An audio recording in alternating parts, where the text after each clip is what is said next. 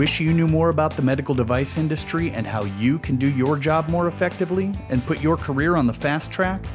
Then stay tuned while industry veteran Pat Kothe shares strategies and tips from customers and company insiders who help drive the industry. Now let's join Pat as he explores how you can master medical device. Welcome!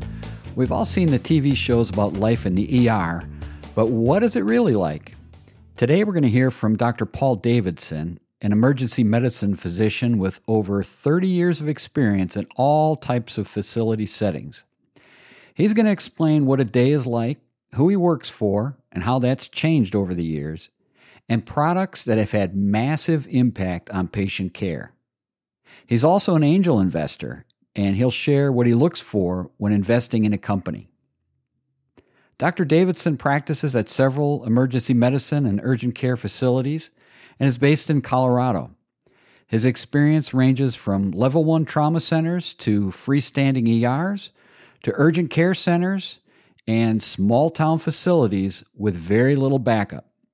He's been involved in teaching and credentialing faculty and residents in the emergency medicine ultrasound program at the University of Colorado, a program he spearheaded and helped develop, as well as leading the effort for adoption of hypothermia after cardiac arrest at Centura Health and throughout Colorado. He earned his medical degree at Wayne State University and completed residencies at the University of Colorado Health Sciences Center and the Denver Health Residency. Here's my conversation. Dr. Davidson, we're recording this in late February 2021. What's the last year been like for you? Well, it's been probably the most interesting year of my career, as you know, with COVID. So we heard about this virus potentially coming over from China, and then all of a sudden it was in Seattle, ripping through a assisted living facility, and just cases stacking up. We knew it wouldn't be long before it came to Denver, and it did. It had the opposite effect on our census, believe it or not. We didn't have a very robust flu season. We saw some cases in October, November, but flu was kind of tapering down by the time that COVID got here in March. So our numbers were actually way down. I don't think that's something that the public really appreciated, but the hospitals were empty. They canceled a bunch of elective surgeries, and there was tons of room in the hospitals. So that by the time we peaked at about April 5th, we had very lean operations. We were furloughing physician assistants. We were cutting physician hours. There were physicians that were furloughed completely from different markets. So if you had, let's say, 3 ER docs on at one time in your ER, you probably had 2 or 1. We never got back up to normal. We're still at about 85% of what we were seeing back in 2019, early 2020. That's number one. It was not New York City. If you were in the ER outside of a hot zone, you were twiddling your thumbs essentially and not making very much money. Mm-hmm. So I don't think a lot of the general public really understands that. All you saw on the night news were videos of New York City and the whole place falling apart, or Italy, or some other hotspot. The other issue early on was we did not have enough adequate PPE. That is completely true. We had enough gloves, and we were reusing our N95s. So in the back of my car, I had like 4 N95s in paper bags numbered 1 through 4 that we were rotating. What we really were lacking were gowns and eye protectors, eye shields. So basically full-on face shields. We didn't have any, which is basically a sheet of plastic with a rubber band. I mean, it's amazing. We just didn't have the equipment that we needed. We didn't have enough PAPR hoods, which are the space helmet, air circulating hoods for intubating patients. They were on back order for 12 weeks. If you're going to go intubate somebody, you just hope to have a face shield and an N95. So yeah, those days, the first peak that we had, it was troublesome because of the PPE. It wasn't troublesome in terms of the quantity of patients. And then it was just the novelty of it, being scared as a 50-year-old physician on blood pressure medicine that I was going to somehow catch this and bring it home to my family was a little bit terrifying and unnerving. But as time went on and I didn't get infected, you realize that those things put in place, like hand washing, being careful how you put on your equipment, being careful how you take off your equipment, which is called donning and doffing your PPE equipment, limiting time in rooms where patients were known to have COVID or suspected to have COVID. Those things, those measures really work. And so with time, it became, and the availability of PPE, we got face shields. It became more evident that we were going to get through this. As a group of medical professionals, we were going to get through this. The drugs got better. Remdesivir came out. More ventilators were available. More ICU beds were available. And then the numbers really dropped off in May, June. And we had the chance to regroup psychologically, regroup in terms of equipment, in terms of drugs, so that when we were ready for the second peak in November, it wasn't as big a deal. Plus, we were starting to get vaccine. My first vaccine was a few days before Christmas. And then in early 2021, I got my second one. So from the standpoint right now, with the numbers going down, with the vaccinations going up, it's a much better place to be than in February, March of 2021 versus February, March of 2020. What are the patients like as they're coming in a year ago versus coming in today? There's a lot more information out there. We've passed 500,000 deaths right now. What do patients feel like when they're coming in today? Just their mindset. I think they're still pretty freaked out. They're worried. They're very worried. I'm not saying they're over worried. They're concerned about their health, about the health of the other people they may have exposed in their family. So I would say last March, there was pure panic in people's eyes. Now, I think with more understanding of the disease that, look, you're probably just going to need to be admitted on oxygen for a couple of days and get these other therapies like convalescent plasma, remdesivir, steroids. That's all we really have to offer them at this point until these other antibody therapies or these other immune therapies come out. And we're sending some people home on oxygen. That's all they get. We didn't have that option back in March of 2020 that we have now is to be able to just say, look, we didn't have rapid testing. We have a test that takes about 30 minutes now. It's wonderful. I mean, the tests were taking a week or 10 days at the beginning. So I think people are more at ease than they were last March. They have more information. There's more therapies. We understand the disease. We understand which risk factors are bad, like chronic lung disease, chronic heart disease, advanced age, diabetes, obesity. Those are big risks. We understand who's going to probably crash and who isn't, and when they crash. It's about 9 days after the diagnosis or the onset of symptoms is when people really get sick. So there is time to do things beforehand, to start some therapies. So I would say as a whole, we're in a better place than we were last year, for sure. The patients themselves understand. They're very knowledgeable about coronavirus. So I saw an article last month where emergency department volume in one area was down 30%. And you said, still down 15%, kind of where you are. There's been debate over the years about too many patients showing up to the emergency department that don't really belong there. Do you think that this has changed anything with how many, what type of patients are coming into the emergency department in the future, or is it going to go back to normal? I don't think it's ever going to go back to normal. I think people have discovered telemedicine, for one. Telemedicine with platforms like American Well and Teladoc have really exploded, and other smaller ones that you may not be aware of, where people are having telemedicine visits with their own physicians. And I have to say, as a big fan of telemedicine, we've been praying for this for a long time, for this switch to get flipped on. To get reimbursed for it, first of all, and then for patients to embrace it and for physicians to embrace it, because these are fantastic platforms. You can do so much with a telemedicine visit that really doesn't have to be an in-person visit. So I think telemedicine has taken some of our visits. Others are just directed, through telemedicine to go get that ankle X-ray for the sprained ankle done as an outpatient now and just bypass the emergency department completely. Platforms like Dispatch Health, which are, basically house visits on steroids. That project and company was launched from our group by a guy named Mark Prather, and I was involved early on. So those kind of forces of telemedicine, in-person visits, And just bypassing the emergency department is going to have, I think, a permanent effect on our volume. The volume of low acuity patients. Now, the higher our acuity, we've been tracking since the dawn of COVID-19, and it's clear that the patients that do end up in the ER are sicker. That's without question. Yeah, so you're right. It's morphed the emergency department in from, less acute sore throats and ankle sprains, or just don't show up anymore.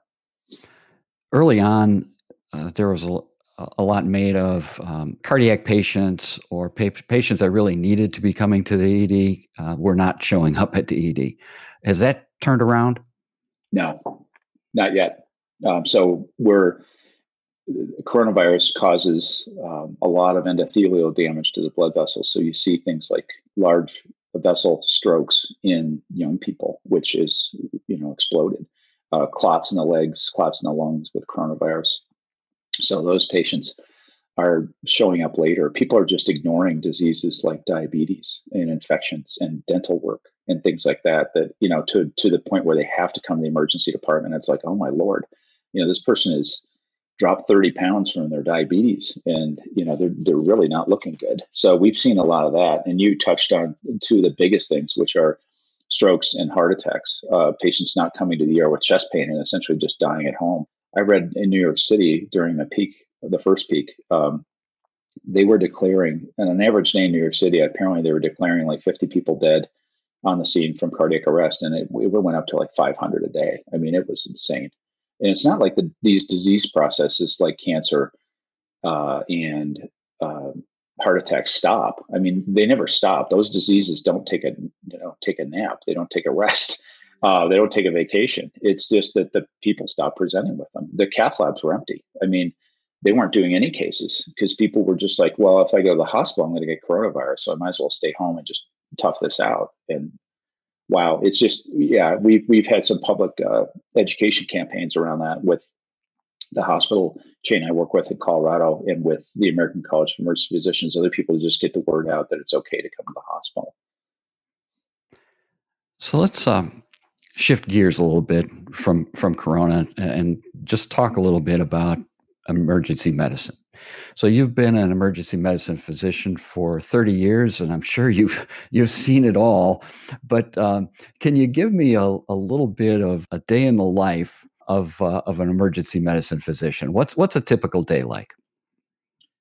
Well, it's really a privilege to be able to work as an emergency physician. I think you're seeing people on their worst day, with their broken ankle. These are visits that they'll remember, potentially the rest of their life. Getting stitches, having a heart attack, having a stroke, getting admitted with sepsis. I mean, these are big events in these people's lives and their families. It varies. So an emergency physician, let's say between, on average, about 15 to 20 shifts a month. You're working a combination of day shifts, midnight shifts, and afternoon shifts. You show up for your shift. You log into your computer. You get your stethoscope on. Now it's a ritual of wiping down your station and getting your PPE ready to go. So there's a couple added steps before your shift. And then you go see patients. And for a while, it was like every other patient had coronavirus, and now it's not that at all. I don't think I've seen a positive case for probably 3 or 4 days. So you're seeing patients that have minor injuries, lacerations, contusions, sprains. You're seeing patients, a lot of them are medical and not trauma. So you're seeing people with runny noses, ear infections, particularly children, cough, chest pain, abdominal pain is a big one. Patients with appendicitis, you have to fish through symptoms. Essentially as a doctor, you sit down, you take a history, you do a physical exam, you order the appropriate lab and radiology studies, you make a differential diagnosis, which is like, what are the 3 things, 4 things this patient could have that are most likely. In emergency medicine, you have to put an extra layer of caution on that. What are the 3 or 4 things this patient could have that could kill them? That you can't miss. You absolutely cannot miss things like an aortic dissection, things like a heart attack, things like appendicitis. You simply can't miss those diagnoses. And then you sit down with the patient, you're giving them pain and nausea medications and sometimes antibiotics very, frequently, and then you come up with a plan. So it's the old thing for the lay public is SOAP. It's subjective, what the patient tells you; objective, what you see, on your physical exam and labs. And assessment is A, and then a plan, and then to basically teach people how doctors think. That's how we think. How many patients do you normally see on a shift?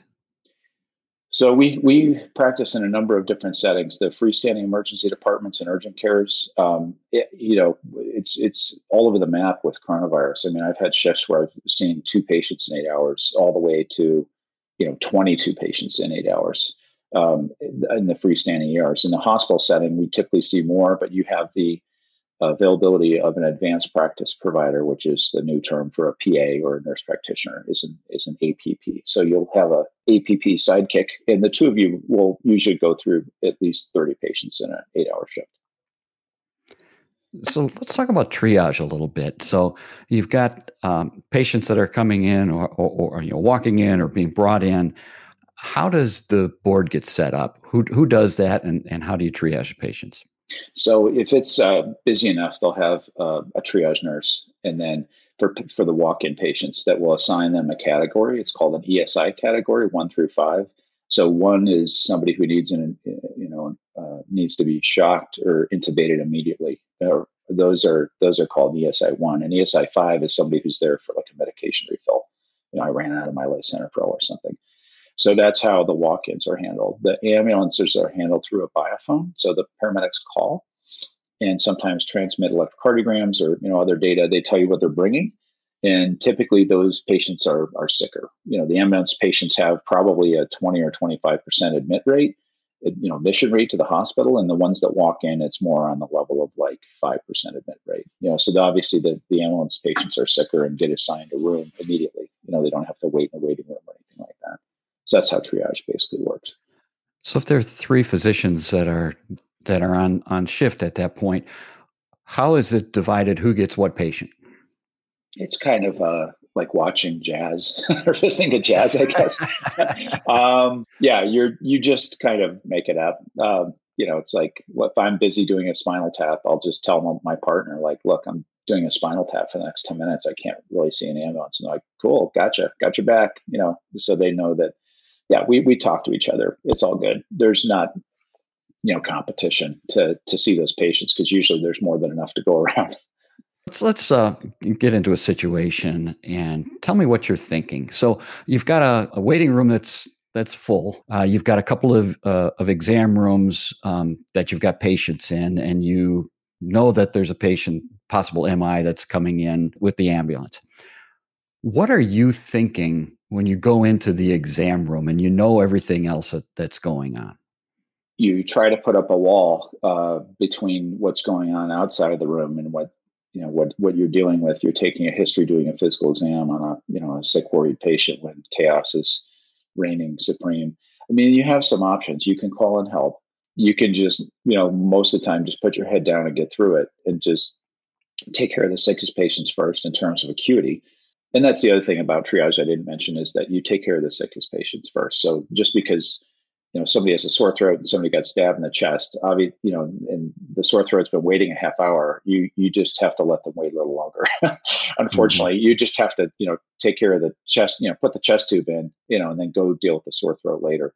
So yeah, there are other options you could pull. You could pull hospital resources down. You can have the nursing supervisor, the entire hospital help, and start getting people who have been languishing in the ER waiting for their bed upstairs.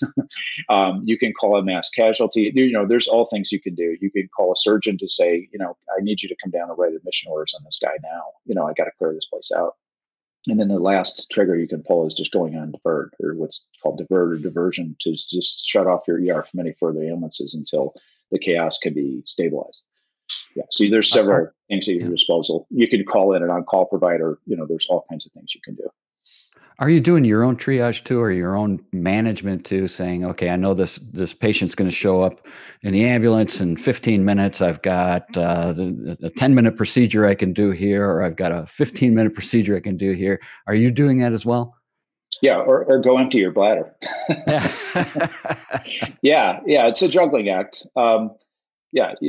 and often if it's nice to get advanced warning from the paramedics that they're coming in and what they're coming in with. And so you can do things like get respiratory therapy down, go ahead and get your intubation equipment out, go ahead and call the cardiologist, go ahead and call the trauma surgeon and just get all your ducks in a row before that patient arrives. So there's some advanced planning you could do. And then, you just have to figure out if I've got to, go drain an abscess, you can't do that when there's an ambulance coming in. You can't, sometimes the procedures just have to wait, unfortunately. And you just make it up. I mean, you just, from experience, you realize what you need to do next.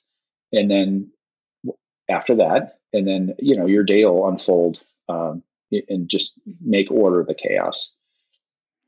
So you've worked in your 30 years, you've worked in level 1 trauma centers, you've worked in community hospitals, freestanding ERs and urgent care centers. What's the difference between all of those different settings? At a level 1 and a level 2, there's lots of help and there's lots of expertise you can tap.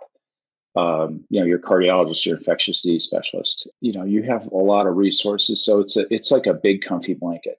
A level 2 is almost as good as a level 1.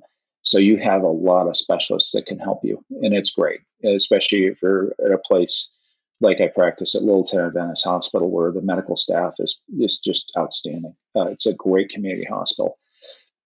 When you move into these other places, like I've worked in rural places like Leadville, Colorado. I've worked in Granby, Colorado, where it's a dock in the box and you're it. And if there's issues like weather, where they can't get a helicopter in and out, or the ground ambulances are going to be 4 hours, you're it. There's a little bit of unease with that. And some providers don't choose to go to those arenas because you have to be able to intubate anybody that comes in or they're dead. I mean, you have to be able to manage bleeding patients, patient that needs urgent airways, patient with a heart attack who might stay there for an hour because there's no way to get them out. And you have to rely on a different set of rules to get those patients taken care of. I had a snowboarder come in Granby. He's probably about 11 years old, and his forearm was angled at about 90 degrees. And we didn't really have the conscious sedation drugs. So I did something called a beer block, BIER, not the kind of beer you drink, where you put an IV in the hand and then you put a blood pressure cuff on. And then you inject a numbing, the same local anesthetic that you used to numb a tooth, lidocaine, where you used a soil laceration, and you inject lidocaine in the hand and put the blood pressure cuff up so it doesn't have a chance to escape the arm. And then you can do whatever you want to that forearm with the patient completely awake. So you have to rely on things like that when you have limited resources. And similar type of situation at an urgent care? Or I'm assuming the patients are a little bit different. You're not seeing MI patients walking in. Right. So I work for a hospital system called Centura, where the rural sites and the urgent cares, there's a one-call system where you have access to those admitting doctors and those consultants. So it's nice to be part of a health system. Not all people practicing in rural areas are.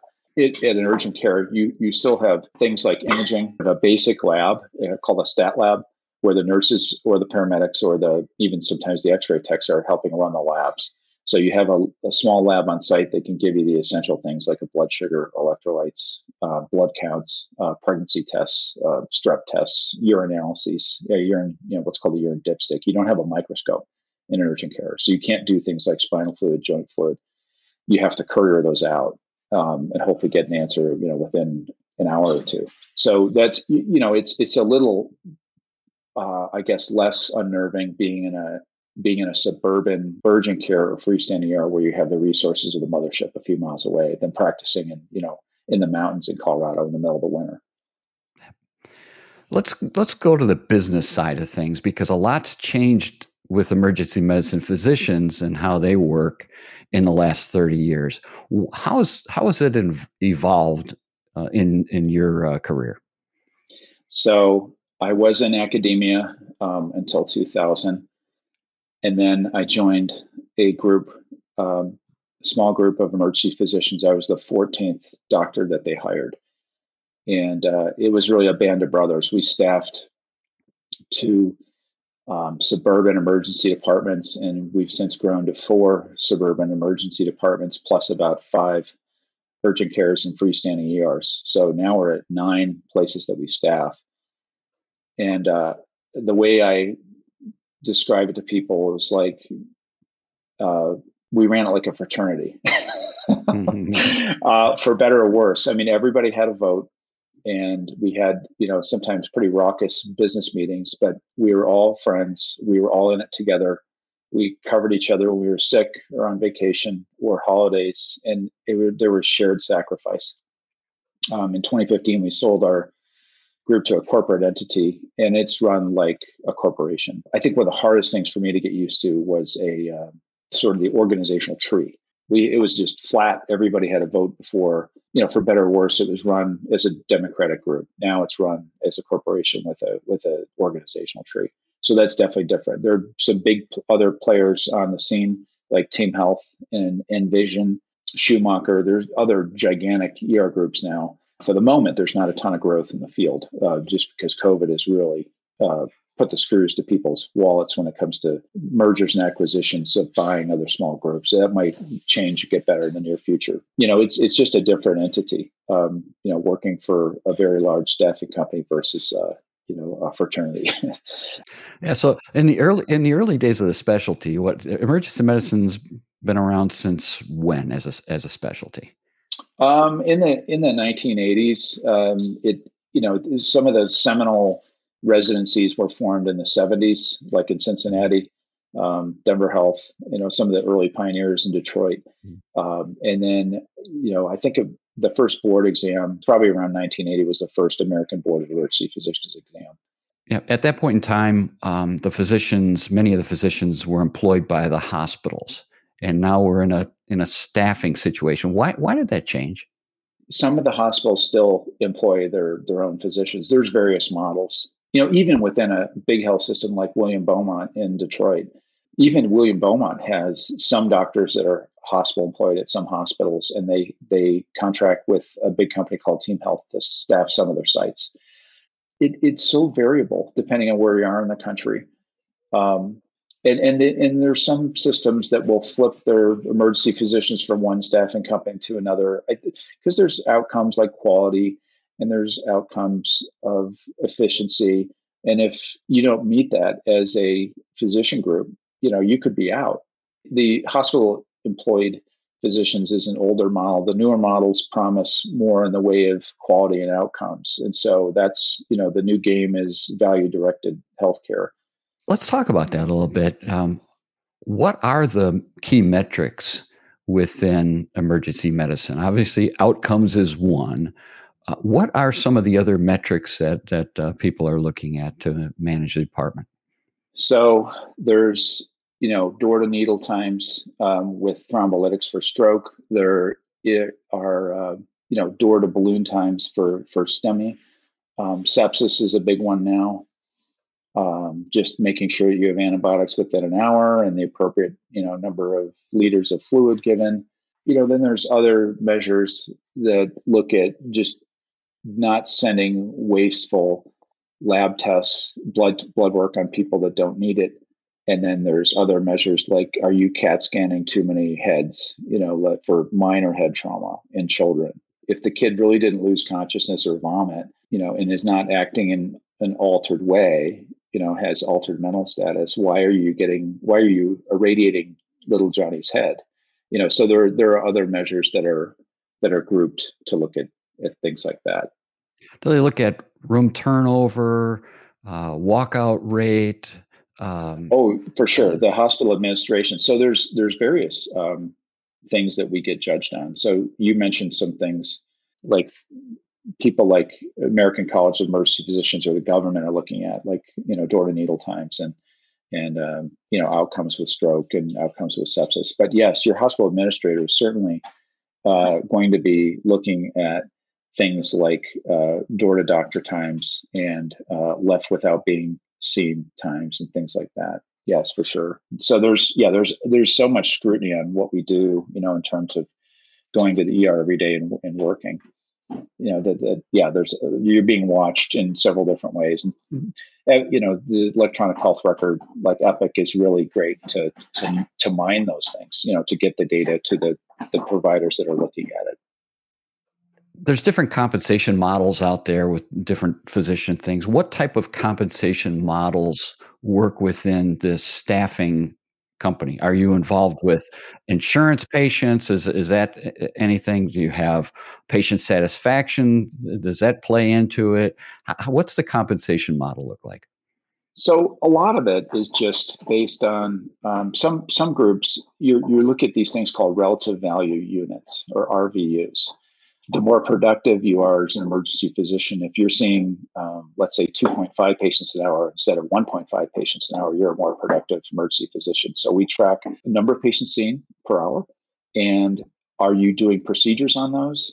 We never want to do unnecessary procedures, but the more procedures you do, the more you're paid. So, obviously you need to go about your day as an ethical emergency physician and don't do procedures that aren't indicated. But if you can do things like document the time that you spent properly and document an ultrasound if you did it yourself, or document the length of a laceration properly, you'll get paid for what you did. And so, yes, part of our pay is what's called RVU, or relative value unit based. And so if you're cranking out patients and doing really well, you'll see a quarterly, little bonus in your paycheck based on your number of RVUs. Because we don't want a really efficient emergency physician to get paid the same as somebody who really just doesn't get off their chair to go see patients as fast. We want doctors to be rewarded for their time and effort. Part of compensation is the RVUs. The other part is either an hourly or monthly type of hourly. thing. Mm-hmm. Hourly. Is there a patient satisfaction score that fits in there too? Not really. You would think it would, but it's really hard to parse that data. As a facility, you will get a patient satisfaction score that's like 0 to 100, and your facility will fit into a number. Let's say you had 93% that's called top box performers, where the patients rank you like a 5 out of 5 stars. And so it's really hard to parse that data per doctor. We've done it, but the software you have to get, because it comes kind of blinded, and you have to unblind it for provider. So you will get that satisfaction broken down. But it's more for education purposes, not to penalize doctors who may not have a top box score, because some of the patients are very difficult to deal with on the setting. There's some hospitals that just have a lot of meth, and a lot of alcohol, and a lot of psychiatric patients, that you're not going to get great satisfaction from those patients. I mean, they don't even answer the survey. So it's really tough to penalize doctors based on the kind of patients that they see. There's just some practice settings that are just better than others in terms of the demographics of the population and their ability to answer a survey. So it's kind of, you don't want to stack the odds against a doctor and penalize them just because they're seeing, a lot of urban displaced, drug addicted, psychiatric, alcoholic patients. It's not fair. Some physicians get to see the patient when they walk in the door, and they follow them all the way through and see a successful outcome. In many instances, you're just seeing the front end of that, and they may end up at surgery and somebody else is following them. How is that personally? Do you wonder about what's going on, or do you kind of, okay, my job is done, and now I'm going to move on to the next patient? Yeah, I do follow my patients, and the advent of the electronic health record has made that so much easier, because I have a list that I'll go back to. Often I might have, let's say, 2 days off between shifts, or a day off between shifts, or the next day I might be on again. And I'll typically, if I've got a little bit of downtime during the shift, I'll look those patients up. It makes me a better doctor to see those through. But in the old days, we had paper medical records. It was very difficult. You had to actually get out of your chair, go upstairs to the 4th floor, and go to the patient's bedside and find out, and read their chart and see what was going on. Because you just don't want to miss things. You often wonder, did I make the right call? Did I make the right call in intubating that patient or assigning them this diagnosis? And how did they do? Because I really do care about everybody I see and want to make sure that I'm doing the right things in the ED. It makes you a better doctor. Oh, Great point. So let's talk about technology for a second. In 30 years, I'm sure you've seen some really interesting technologies that have helped you do your job better and help patients better. Are there a few technologies that have really changed the way you practice? Yes, I'm glad you asked that question. It's really incremental. When you look back at 30 years of progress, you're like, wow, like the way we took care of patients 30 years ago, it's clearly better now. But it's kind of sneaks up on you. You'll hear a talk, a lecture. You'll meet with let's say a drug or a device rep and start, looking at these new technologies. So I can name a handful of things that have changed the way we practice. One is the Arctic Sun device, which is a hypothermia vest. So imagine you've had a cardiac arrest and your doctors shock your heart back to life, but you're in a coma. So 30 years ago, you just would have admitted that patient to the ICU and crossed your fingers and hope they wake up. And their chance of waking up is about 30% and being neurologically intact after a cardiac arrest. What we discovered in the early 2000s is that if you take those patients and you freeze them, so you take their body temperature from 98.6 down to 92 to 94, degrees or so, and leave them in a hypothermic, coma. They're all intubated on a ventilator because they're in a coma. So if you freeze them for 24 hours and wake them back up, their chance of neurologic recovery is now about 60% instead of 30. So that's an incredible leap forward. So we use these vests and thigh pads that are circulating ice cold water to get their temperature correctly, placed in the low 90s and leave them there for a day and then gradually warm them up. So that's called hypothermia after cardiac arrest. That's been a huge advance. Just getting IVs on people. So we're using ultrasounds to put IVs in difficult patients that don't have veins. The other thing we could do as a last resort is a device called the EZ-IO, where you basically drill an IV directly into the bone of the tibia, or sometimes in the thigh into the femur, or in the shoulder in the humerus. So that's been a big advance, especially in the field, where the paramedics can't get an IV on somebody that direly needs one. Drugs, I could talk about drugs for a minute, but drugs like adenosine to convert somebody that's heart is going, way fast. There's been some great drugs that have come out.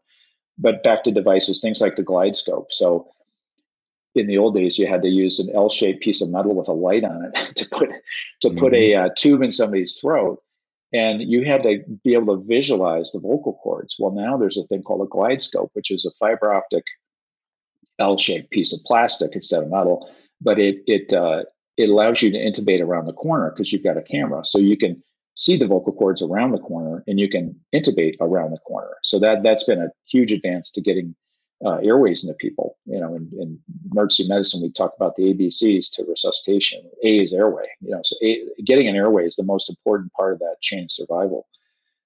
Things like using bedside ultrasound, which was just in its infancy when I started training in emergency medicine in 1993, has advanced mightily. So we're using ultrasound. Emergency physicians are using ultrasound machines, which used to be just in the purview of the radiologist, to put things in like central lines. It's so much safer. We used to just basically guess the patient's anatomy and put needles in their neck. And sometimes you would hit the carotid artery, sometimes you would puncture their lung, and or just keep missing the vein. Now you can see the vein and watch the needle go into it. That's amazing. That's a huge leap for patient safety and for efficiency of the procedure. So those things come to mind, off the top of my head, as devices that have changed the way we practice in the last 30 years. And I'm sure that there are a lot of other devices that you're using that have incremental improvements that are advancing things but aren't quite as revolutionary. Yes. So some other things like using rubber bands to treat abscesses. We're talking about the old way of draining an abscess was to take a scalp, numb it up, take a scalpel, open the pus out, and put cotton packing in. Well, now we're using these things like vessel loops or drains to just basically sew a rubber band, drain the pus, put a rubber band in, and then discharge them and have them cut their own rubber band at home instead of coming back every 2 days for, wound checks. So things like that are, they're minor things, but for the patient, it's a win. It's clearly a win. It's a win for us. Vessel loop drainage of abscesses is another example of just a minor thing that when you stack up these minor things over 30 years, it really makes a difference. You're right. And kind of going back to the abscess thing, Very shortly, you're going to have another new product that can help to treat those abscess patients even a little bit easier. So, how do you learn about new products? I read. I look at the emergency medicine blogs. I watch, short videos and things on YouTube. I read the Annals of Emergency Medicine. I talk to my colleagues, watch lectures, things I'm interested in within emergency medicine, like ultrasound, medical devices. One thing we did with friends is found a company called Heart Hero, which is a AED that runs on a couple of household batteries, which I think will revolutionize the AED market. AED being an automatic external defibrillator. So the things you see on the airports everywhere on the walls, that miniaturizing it and having it run on a couple of household batteries. So just maintaining just current engagement in emergency medicine, reading the free newspapers that they put in your mailbox every month, and just staying abreast is really important. You didn't mention sales representatives or companies, right? do you not see sales reps? Well, yeah, it's been tough with COVID because the representatives for device companies have been, essentially banned from the hospitals because they just didn't want extra bodies around in the hospitals. So drug people, that sell drugs or devices have. One of the startups that I'm involved in called DB Medics, which makes a bladder ultrasound scanner. So this is a device that tells you how many milliliters of pee are in your bladder, which is, believe it or not, is important. But that company, which I'm an investor in, has had difficulty getting into hospitals over the last year. They're just starting to get back in. But yeah, our sales took a serious hit, as a lot of devices have during this COVID-19 pandemic. Yeah, for two reasons. One, just the number of patients that are out there. And number two, the access to decision makers. That's right. The stakeholders, decision makers, they've had the device companies and drug reps have had to be very creative with things like Zoom, and holding sales business meetings that way. Yeah. And plus hospital budgets have just been directed toward obtaining PPE and other things with less income coming in the door because of all the surgery cancellations. Elective surgery is the way a lot of these hospitals stay afloat and make money is through elective surgery. So it's been a really hard time for healthcare in the last year. When you see a technology, a product that looks really interesting to you, typically what is it about it that interests you? Is it the clinical outcomes? Is it the speed of use? Is it how friendly it is to use? Is it the cost? What kind of is your criteria look like? That's a good question, Pat. I think it has more to do with, is the patient going to benefit from this technology at the bedside? So in terms of, like, let's say the Arctic Sun, where you're improving their neurologic outcomes 30% to 60%, being neurologically intact, going back to your job. Yeah, that's what makes the difference to us as physicians, is how it's going to impact the outcome of patients. Am I going to have a better first try success rate with this new, GlideScope, this new intubation device? Am I going to puncture less carotid arteries and puncture less lungs need that is going to cause me to, cause harm to a patient and have to put a chest tube in if I use ultrasound to put in this IV in the neck? Yeah, we really live our lives around our patients and what's going to happen at the bedside. And so for me, it's always outcomes. Is this patient going to have a better outcome if they're defibrillated earlier? Because we designed this really cool defibrillator that you could carry in your purse and runs on household batteries. That is amazing. So we'll be able to defibrillate many more people, within 8 minutes, which is really when you need to shock a patient back to life with something like Heart Hero, and have defibrillators in the home, where they really need to be. They're just so expensive and just clumsy and big. If we can shrink the AED down to 6 inches by 6 inches by 1 inch and have that run on household batteries and connect to your cell phone, that'll be revolutionary. So yes, it's always about the outcomes. So kind of going back to the sales rep thing, pre-COVID, did a lot of sales reps show up in the emergency department? And if they did, what stands out between a good sales representative and one that's not so good? So we did have a lot of typically more pharmaceuticals with antibiotics or cardiac medications, those sorts of things. Devices in emergency medicine, they typically don't visit the emergency department that often. A good sales rep is somebody that is respectful of your time, that maybe schedules things outside of a hectic shift, maybe schedules a lunch or sort of a table you can drop by after you typically emergency physicians have a monthly meeting, a business meeting, an educational meeting. If it can be scheduled around that, that's better than just showing up in the emergency department where we're really busy and distracted. So I think the good ones plan ahead for things like that. Maybe plan out, let's say, a happy hour or even just coffee and bagels at a business meeting is just smarter. So I think, yeah, they have to be respectful of your time. They have to be knowledgeable and be able to field questions. They have to be able to bring peer-reviewed literature. So you don't want to just take the sales rep word for it. You want to see patient trials and studies and actual data, because we try to practice evidence-based medicine, which means that medical evidence, not just somebody's saying it's good, prove to me that it's good. So bringing literature and plugging that into evidence-based medicine paradigms is really important for us. So you mentioned a little bit ago that you've been involved with companies that are innovating, both as a speaker as well as an investor, angel investor in these companies. How did that start? How did that come about? Well, we had just a really great group of emergency physicians in Denver that work with Centura. So the name of the group initially was Emergency Physicians at Porter Hospital, because that's where the group was founded. And one of the first entrepreneurial things we got into was an app called iTriage. It was led by Peter Hudson, really amazing, forward-thinking emergency physician in our group. So we all invested in this app that eventually sold like 4 years later to Aetna for a large sum of money. And so Congratulations. it was great. And it was good for patients. It's really a neat app that hooks up hooks up patients who are having medical problems with doctors and answers health questions for them. It was a really intuitive iPhone app. So that's how we got started. And then the next thing after that was this bladder scan company called DB Medics, which is led by Bill Quirk, one of the other physicians in our group.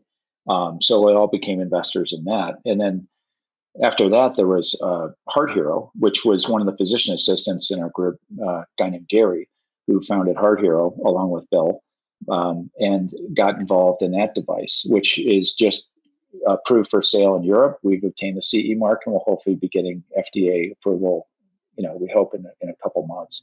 So I've just been really fortunate to be in a physician group where entrepreneurship is celebrated and innovation is celebrated and ultimately invested in. What interests you that you would invest in a device?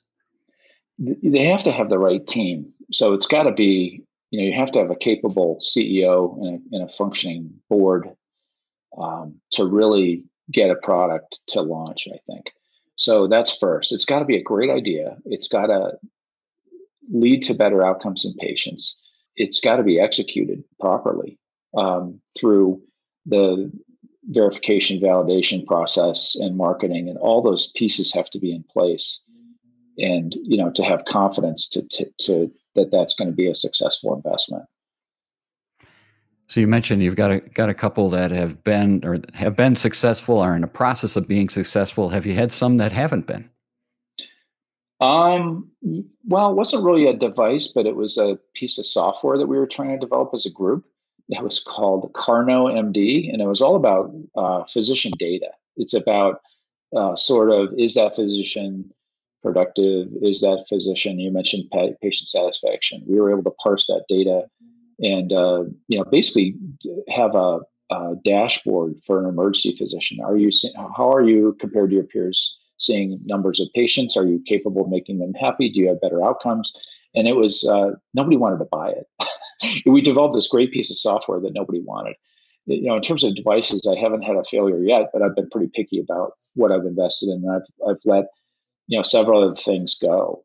Just took a look at it. I didn't either like the team. I didn't like the idea. I just felt like it wasn't going to be successful. And I've been in the ACEP innovation sort of judge panel. ACEP. few years. ACEP being American College of Emergency Yeah, Physicians. right. I should, spell that out. But yeah, American College of Emergency Physicians, every fall at their October meeting, they have a innovation competition. Heart Hero one year, and so you get to vote on what do you think are the best devices coming out. I've been a judge on that panel, and you just see some really great ideas, but maybe not a very good team, not a very good execution, and then you've seen some really fantastic ideas. So it's kind of a combination of, is it really going to help the patient at the bedside? Is this the right team to lead this to market? Are they going to get approved? And voting in that capacity, I think it's been really fun to see the things going out. So you mentioned, kind of two things, the team and the technology. Is it 50-50 for you, or does it weigh one way or the other? Yeah, I think it is. It's an even split.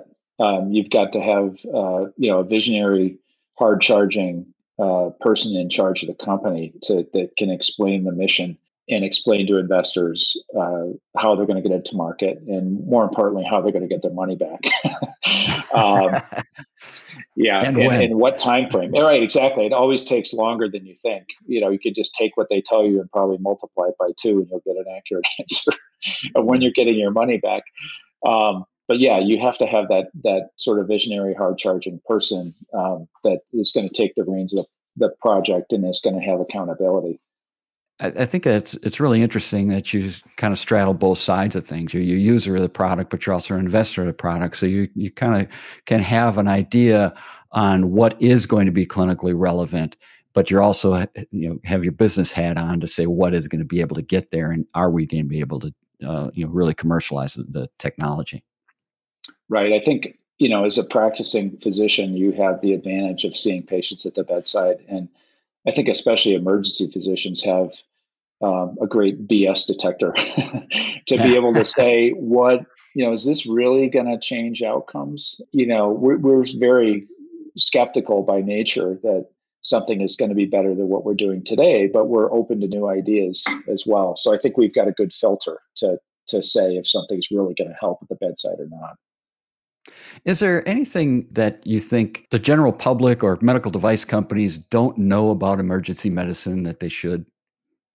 The evidence, I think, for what I'm about to say is that we understand the entire house of medicine.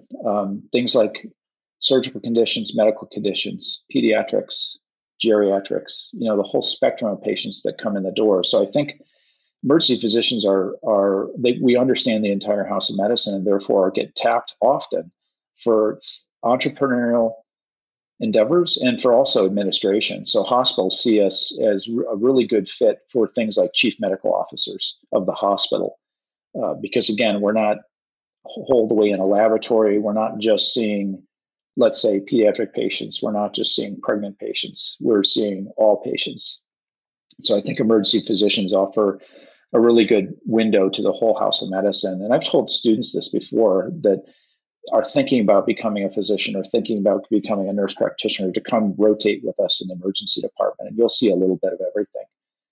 So it's just a really great place to work, in terms of understanding trauma and medicine and old people and pregnant people, pediatrics and gynecology and infectious disease and, orthopedics, neurology, all those things kind of meld in the emergency department and offer a really good view of the world of medicine. Our listeners are in all different functions within a medical device company. It could be in research and development, could be in clinical, regulatory, CEO of a company, sales, marketing, all different types of things. Is there anything that you'd like to say directly to people working within the medical device industry? I think that it's really important to come spend time with us, to come spend time with physicians at the bedside. And I bet you'll get some really great ideas just spending some time, in a physician's office, in the operating room, in the emergency department, to see where the needs are, the difficult patients that we have trouble managing from a device standpoint. Let's say we have a bladder scanner that is, every time you push the button, it gives you a different value. So I had a patient the other day, the bladder scanner was telling me it was either 0 cc's of urine in the bladder or 400. And depending on how you pulled the trigger and you were off by a couple millimeters, it just gave this wildly inaccurate thing. So, I mean, things like that are a good example of just, you could help us if you came to the bedside more and see what we're actually dealing with every day, or a device that closes skin. I mean, the other thing I failed to mention earlier on the innovation front was Dermabond glue. So basically, medical grade sterile crazy glue to suture lacerations with glue, closed lacerations with glue instead of stitches that you have to then go get out. So that's another thing where getting those people to the bedside and seeing the outcomes. If device people would just come spend a week with us, I bet you would come up with 2 or 3 really great ideas to take back to the laboratory. Great stuff from Dr. Davidson. A few of my takeaways. First, everyone in the industry needs to back this up a couple minutes and listen to his last comments. The only way we can assure we're solving the problems that need to be solved is to be there alongside the physician and see and hear the problems and the nuances firsthand. There are no shortcuts here. It is the most important step in product development. You have to nail the need before you even think about beginning the design. Second, buying criteria. He said patient outcomes is the criteria, but he requires clinical validation in the forms of studies, publications, and his peers. A shoe shine and a smile may have cut it for a few physicians, but most want the hard facts. Make sure you deliver them clearly. Finally, I really enjoyed his comments on where and when to meet him. Because this isn't just for meeting a physician, but it's with most of our contacts. So many people are focused on the me and my needs. Most people are juggling a lot of things. Make sure you're not the one that just barges in. Come into someone else's world gently and be about them and their needs first. Trying to talk when they aren't ready to listen is a waste of breath. Thank you for listening.